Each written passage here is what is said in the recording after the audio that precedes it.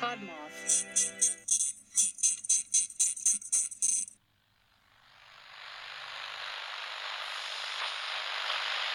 Dans notre quotidien, c'est sur Terre.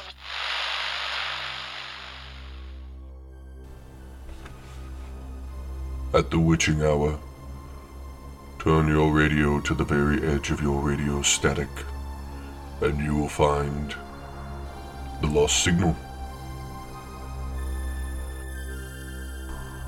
Tonight, dear listeners, a very special episode for you. We bring you two tales from Edgar Allan Poe, The Fall of the House of Usher and Hop Frog, both adapted for radio by Tilson Mullally.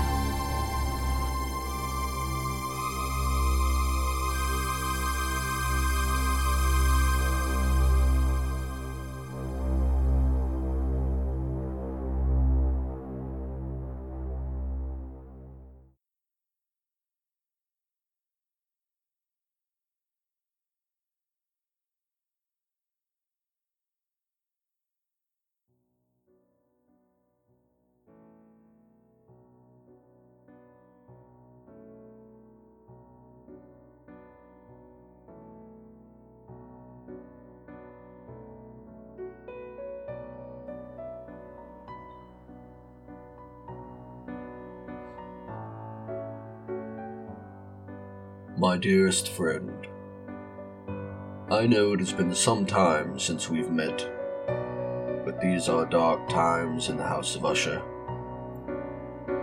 Both my mind and body have become sickly and frail. I fear I have not much time left if I stay isolated in such a way. In boyhood and in manhood, you are the only person I've ever deigned to call a friend. I beg of you to visit when you can. Please. Signed, your dearest friend, Roderick Usher.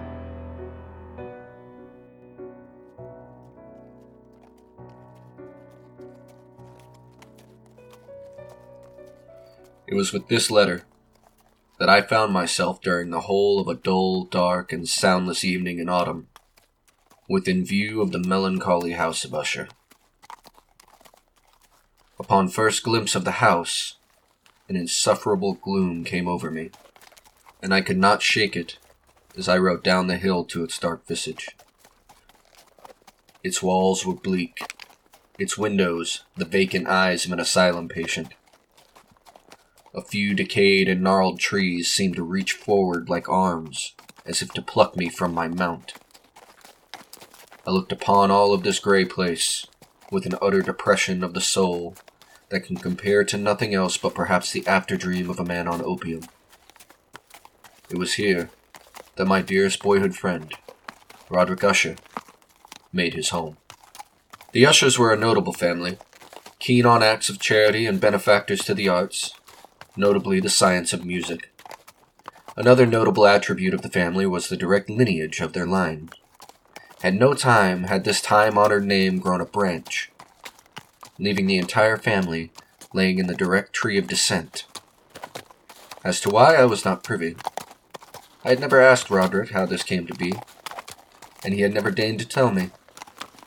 As I rode over the short causeway to the house, I realized that, despite our childhood bond, I hardly knew my friend at all.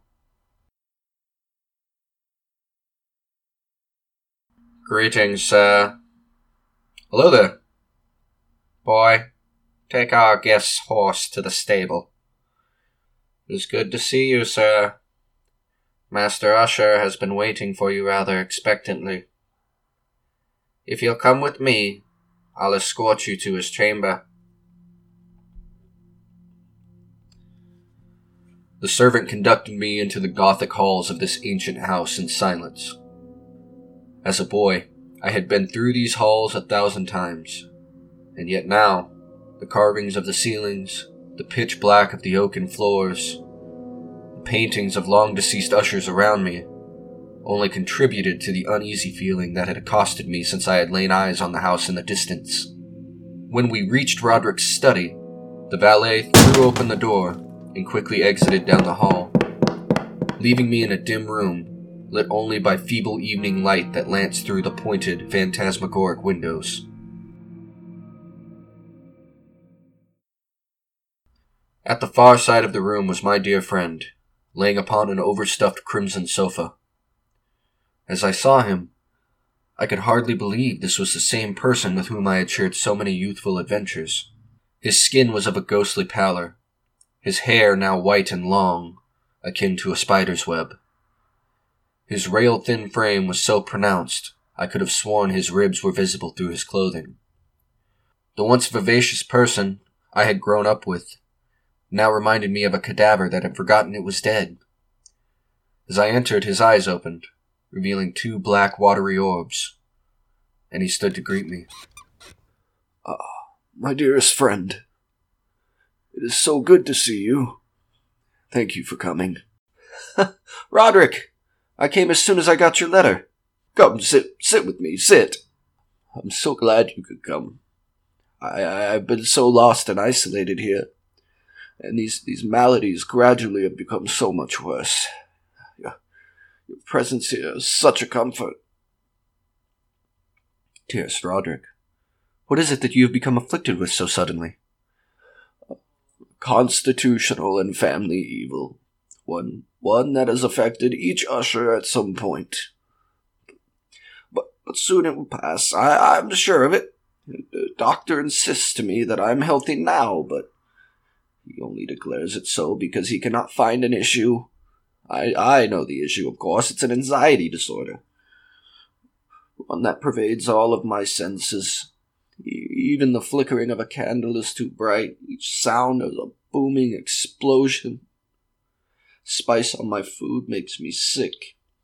The smell of a flower could cause me to vomit.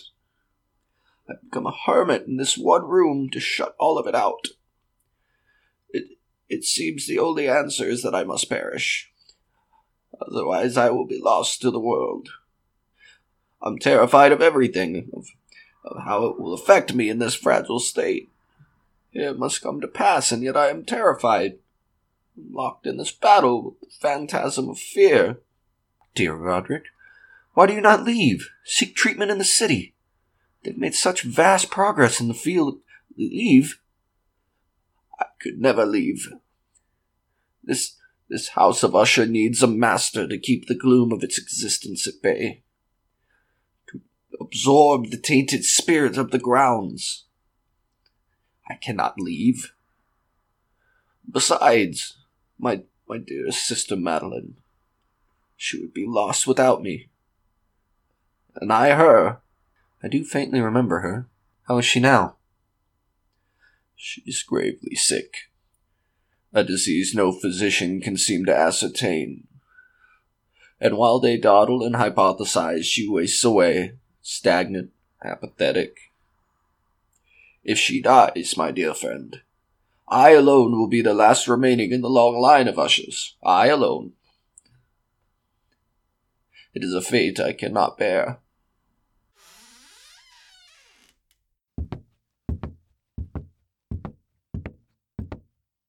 I turned at the sudden presence of a third person entering the room, and caught the Lady Madeline as she was slipping away to another part of the house.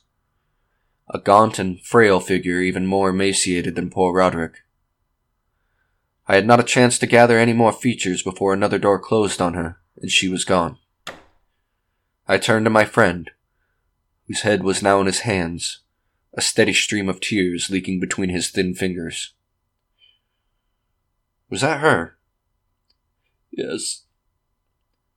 She has been strong, and has objected to being bedridden. But it has gotten worse as of late. She can hardly do anything. I'm honored you were able to catch one last glimpse of her, my friend, for I fear now that she returns to bed, she will not leave again.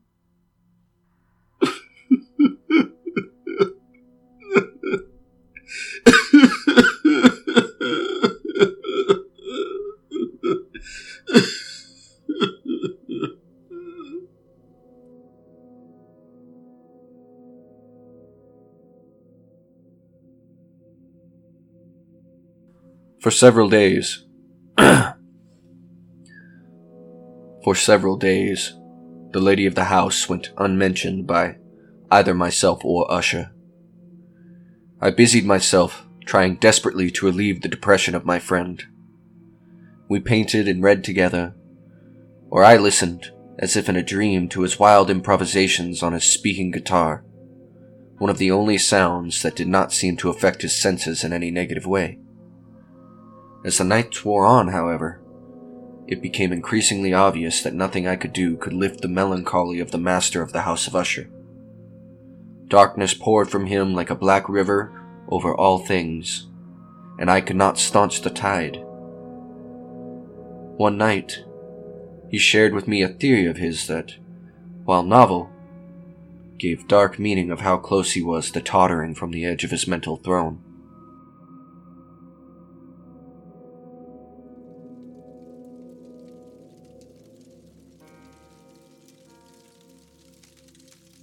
Have you heard the theory that involves the sentience of plants? I've heard some, but it seems to be a kind of quackery. I don't think so. I think the idea that plants can have a mind is enthralling. Take, for example, this house. The energy that bleeds from it. Did you not notice the amount of fungi that grows upon its stones? Or the withered trees? The still water of the tarn that surrounds us? They have all grown together for quite some time, my dear friend. Their influence on this place has grown over the centuries. These squalid plants throw their squalid malfeasance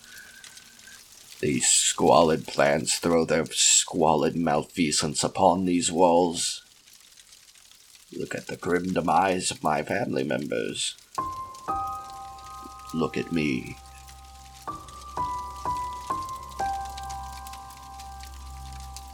To these opinions, I gave no comment and said good night.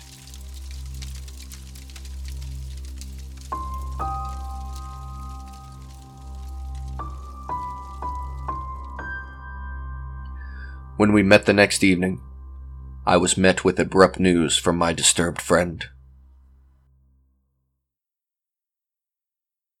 My dear friend, the Lady Madeline is no more. Roderick, I'm so sorry. Her malady still remains a mystery. I do not trust the physicians with the remoteness of the family cemetery. I have decided to temporarily entomb her here in the house. Seems to be a wise decision. Will you help me with the entombment, my friend? Of course, Roderick, anything I can do.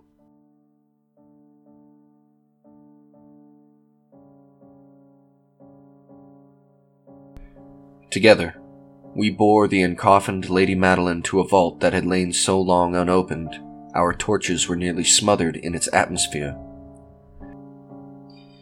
It was a small, damp place, entirely without light, located beneath the room I was staying in. It had been used in feudal times as a powder keep, its entire floor enforced with a copper sheath, and its large door was constructed of iron.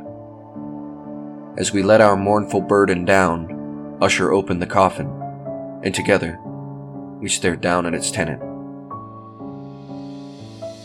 Family resemblance is clear. Yes. We were twins.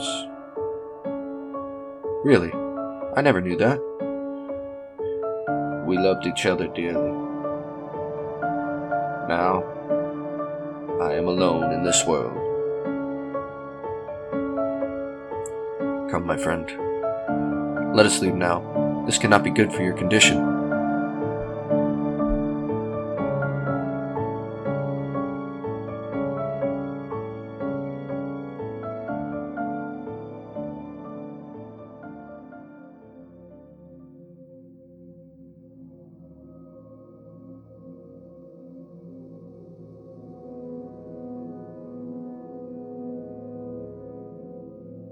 In the days after the entombment of Madeline in the vault, a stark change came over my friend. What was left of his jovial manner had disappeared. His guitar and easel lay neglected, collecting dust. Instead of these pursuits, he wandered the halls of his home anxiously, his steps objectless and abrupt.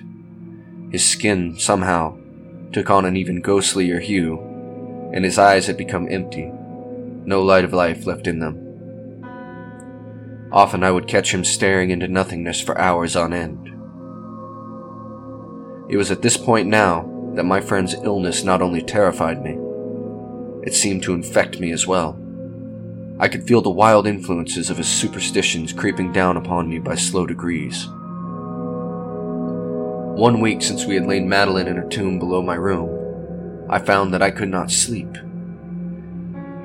As the hours waned away, a sense of nervousness pervaded me, and though I tried to tell myself it had to do with the inherent gloominess of the room, I could not shake the feeling of doom until at length an incubus of seemingly unwarranted alarm sat upon my chest. I lay there, in the dark, shivering, until, low, and hardly audible, I heard a noise.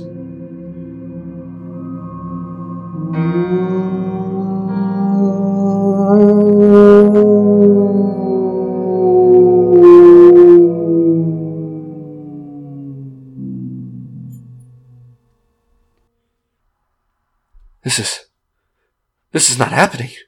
This is a fever dream. I hear nothing. Nothing at all. Roderick? Have you not seen it? Seen what? You have not seen it. But stay. And you shall, my friend.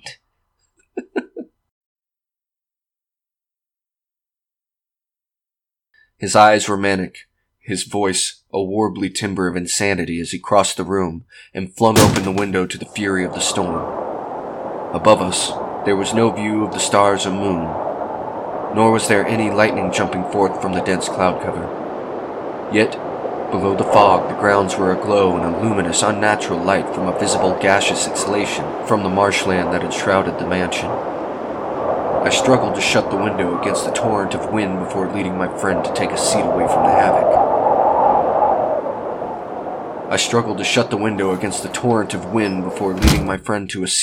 the havoc. Roderick, you must not witness this. It is a natural phenomenon, nothing more. This weather is dangerous to your health. Come, let us read together. We'll pass away this terrible night. Come, let us... Did you hear that? Yes. Yes, I did. Peculiar gust of wind. 'Twas no wind. Do you hear it now, my friend? Do you? I hear it. I have heard it. For many minutes, many hours, many days, I have heard it, yet I dare not speak. Oh God. Oh God, pity this poor miserable wretch. I dared not speak. We put her in the tomb, still alive. Roderick, don't be insane. Did I not tell you that each sound to me is like an explosion? I have heard her all this time. I heard her in the coffin days ago, but I dared not speak. And now do you not hear? She has broken from her coffin, opened her prison door, and struggles with the copper of the vault. Can you not hear her? The beating of her heart, her steps on the staircase. I tell you, she is here for me, to punish me for my haste. She is behind that door!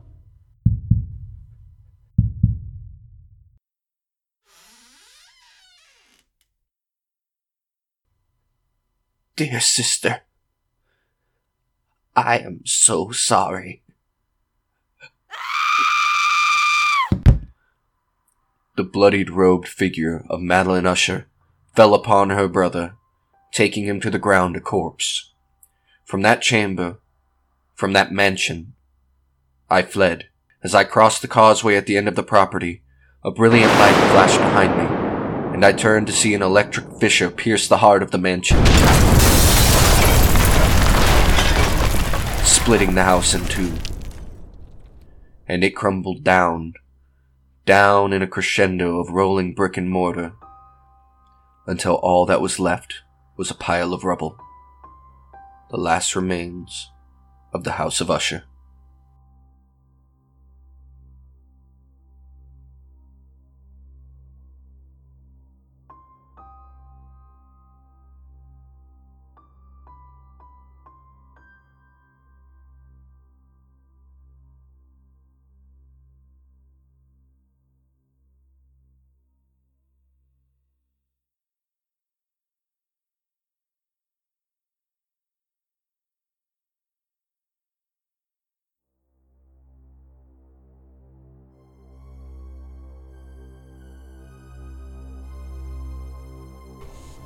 Welcome to Intermission, dear listeners.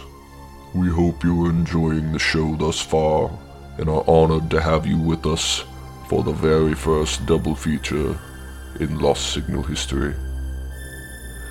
Now is intermission, the time to gather snacks and drinks until we jump into our next show, Hop Frog.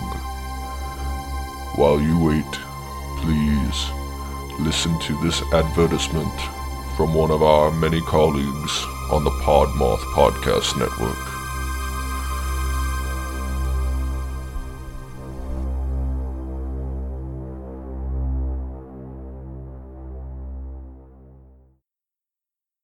Hey everyone, my name is Eddie, producer, legend, and host of My Crunchy Podcast over on the Podmoth Media Network. If you're looking for something chaotic, somewhat messy, and very incomprehensible, then go stream My Crunchy Podcast on Spotify and Apple Podcasts. So stop searching and start listening to all your new faves from the Podmoth Media Network team now.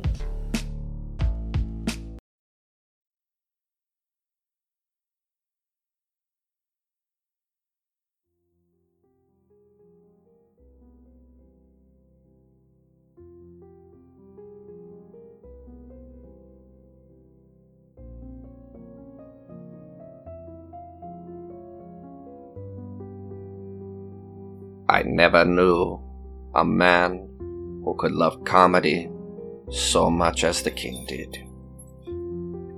To tell a joke and tell it well was the easiest way to win his favor.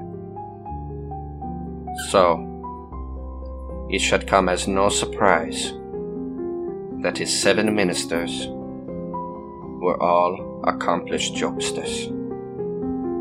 It should also come as no surprise that they took after the king in other ways, all of them being rather corpulent, oily men. Whether people grow fat by joking, or something in fat gives a man the power to joke, I've never been for certain. But one thing was clear: a lean jester was a rare sight. But as for our king, he did not concern himself with the nuances of wit. Rather, he was a man who appreciated a joke with breadth. He would put up with length just for the sake of it. He did not care for the finely crafted verbal jokes. Rather, he was a lover of the practical gag.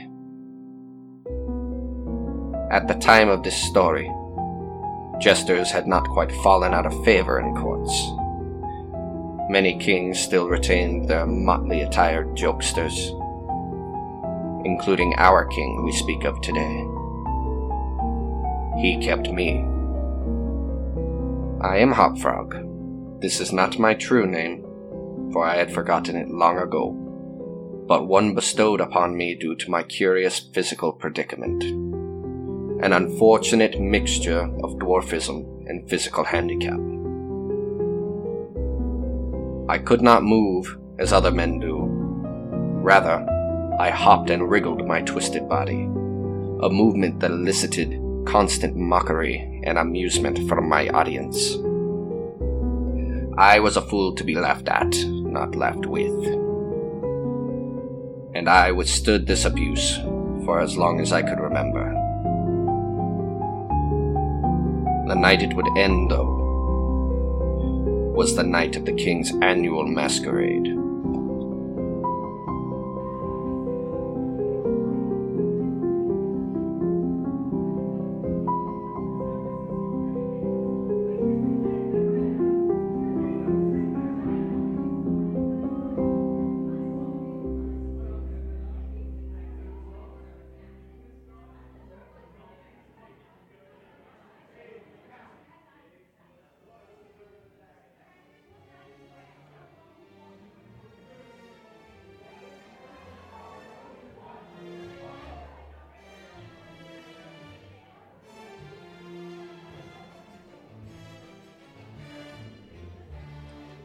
Ah, my jester, Hopfrog. Come hither, will you? Yes, your highness. I understand it is your birthday today, yes? Why? Yes, it is. Here, drink this. Toast to absent friends, Thank you, your grace.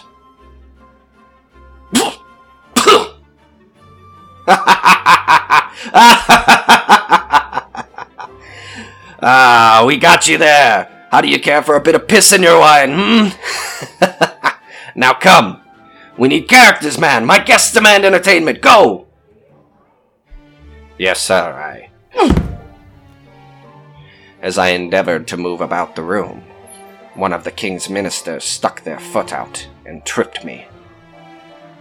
I say, watch where you're going, cripple.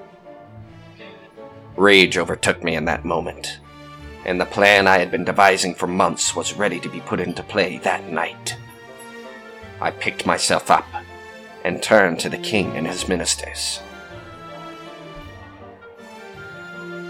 Gentlemen, if you'll allow me, I have a splendid diversion for us tonight. One of my own country's frolics, something we often do at our own masquerades. But for all of you here, it will be entirely new. Now, for this, I do require 8 people. Ha! We are here! I and my 7 ministers make 8. Come, what is this diversion you have planned for us tonight, Hopfrog? It is called the 8 Chained Orangutans, and if properly enacted, it will be excellent sport. We shall enact it perfectly. I'm laughing already. Lovely. I will equip you all as the great apes. Leave that to me. The resemblance will be so striking that the partygoers will take you for the actual beasts themselves. The chains add to the illusion. You will look as though you've all escaped from your handlers en masse. This is wonderful, Hopfrog. Your best yet. Come, let us get ready.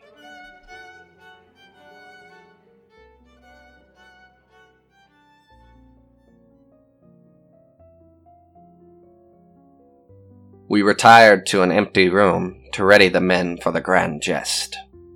I encased them in tight-fitting underclothes, which were then saturated with tar. "Shall we add feathers as well, Jester?" "Heavens, no. Have you not seen an orangutan before, sir?" "I must admit I have not." "Well, I have, and I must say a brute such as this creature would be more represented by the use of flax fiber." And so I coated them in the long, sinewy fibers until they looked sufficiently beastly. Then, using a long chain, I tied the men together at the waists. "There! Now you really look like escaped beasts." "Oh, Hopfrog, what a wonderful jest this is!" "It's not done yet, your grace. Go now. Revel in the crowd. Get some good screams." "Yes! Come on, men!"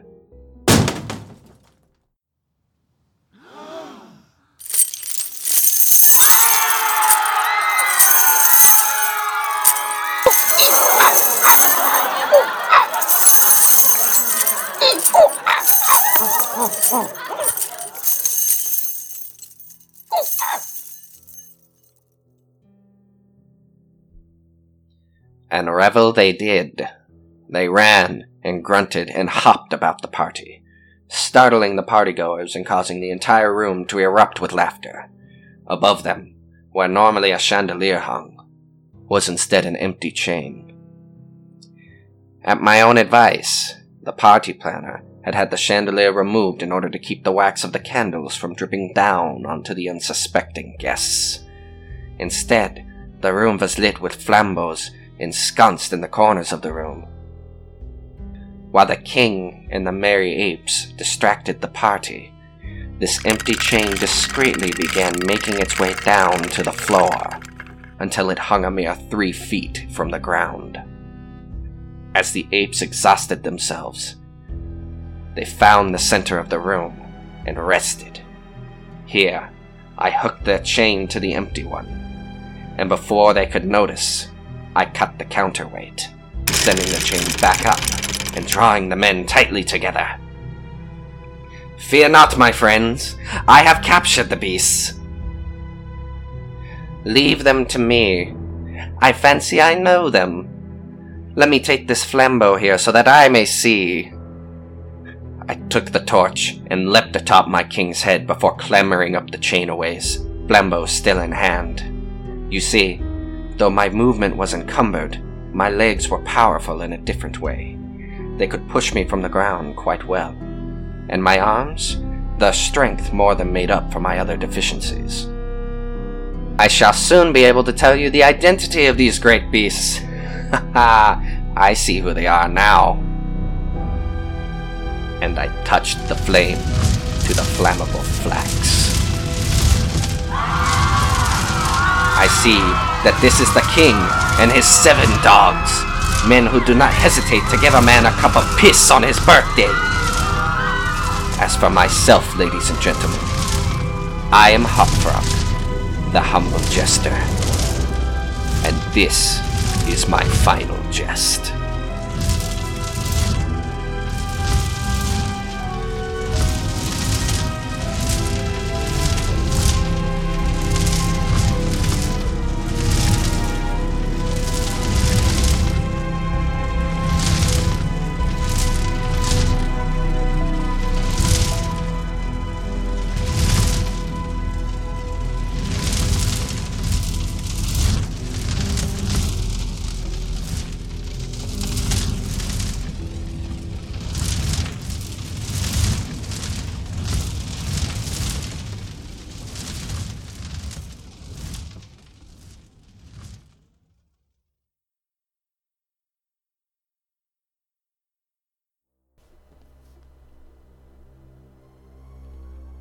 Returning now to the edges of your radio static, this has been The Lost Signal.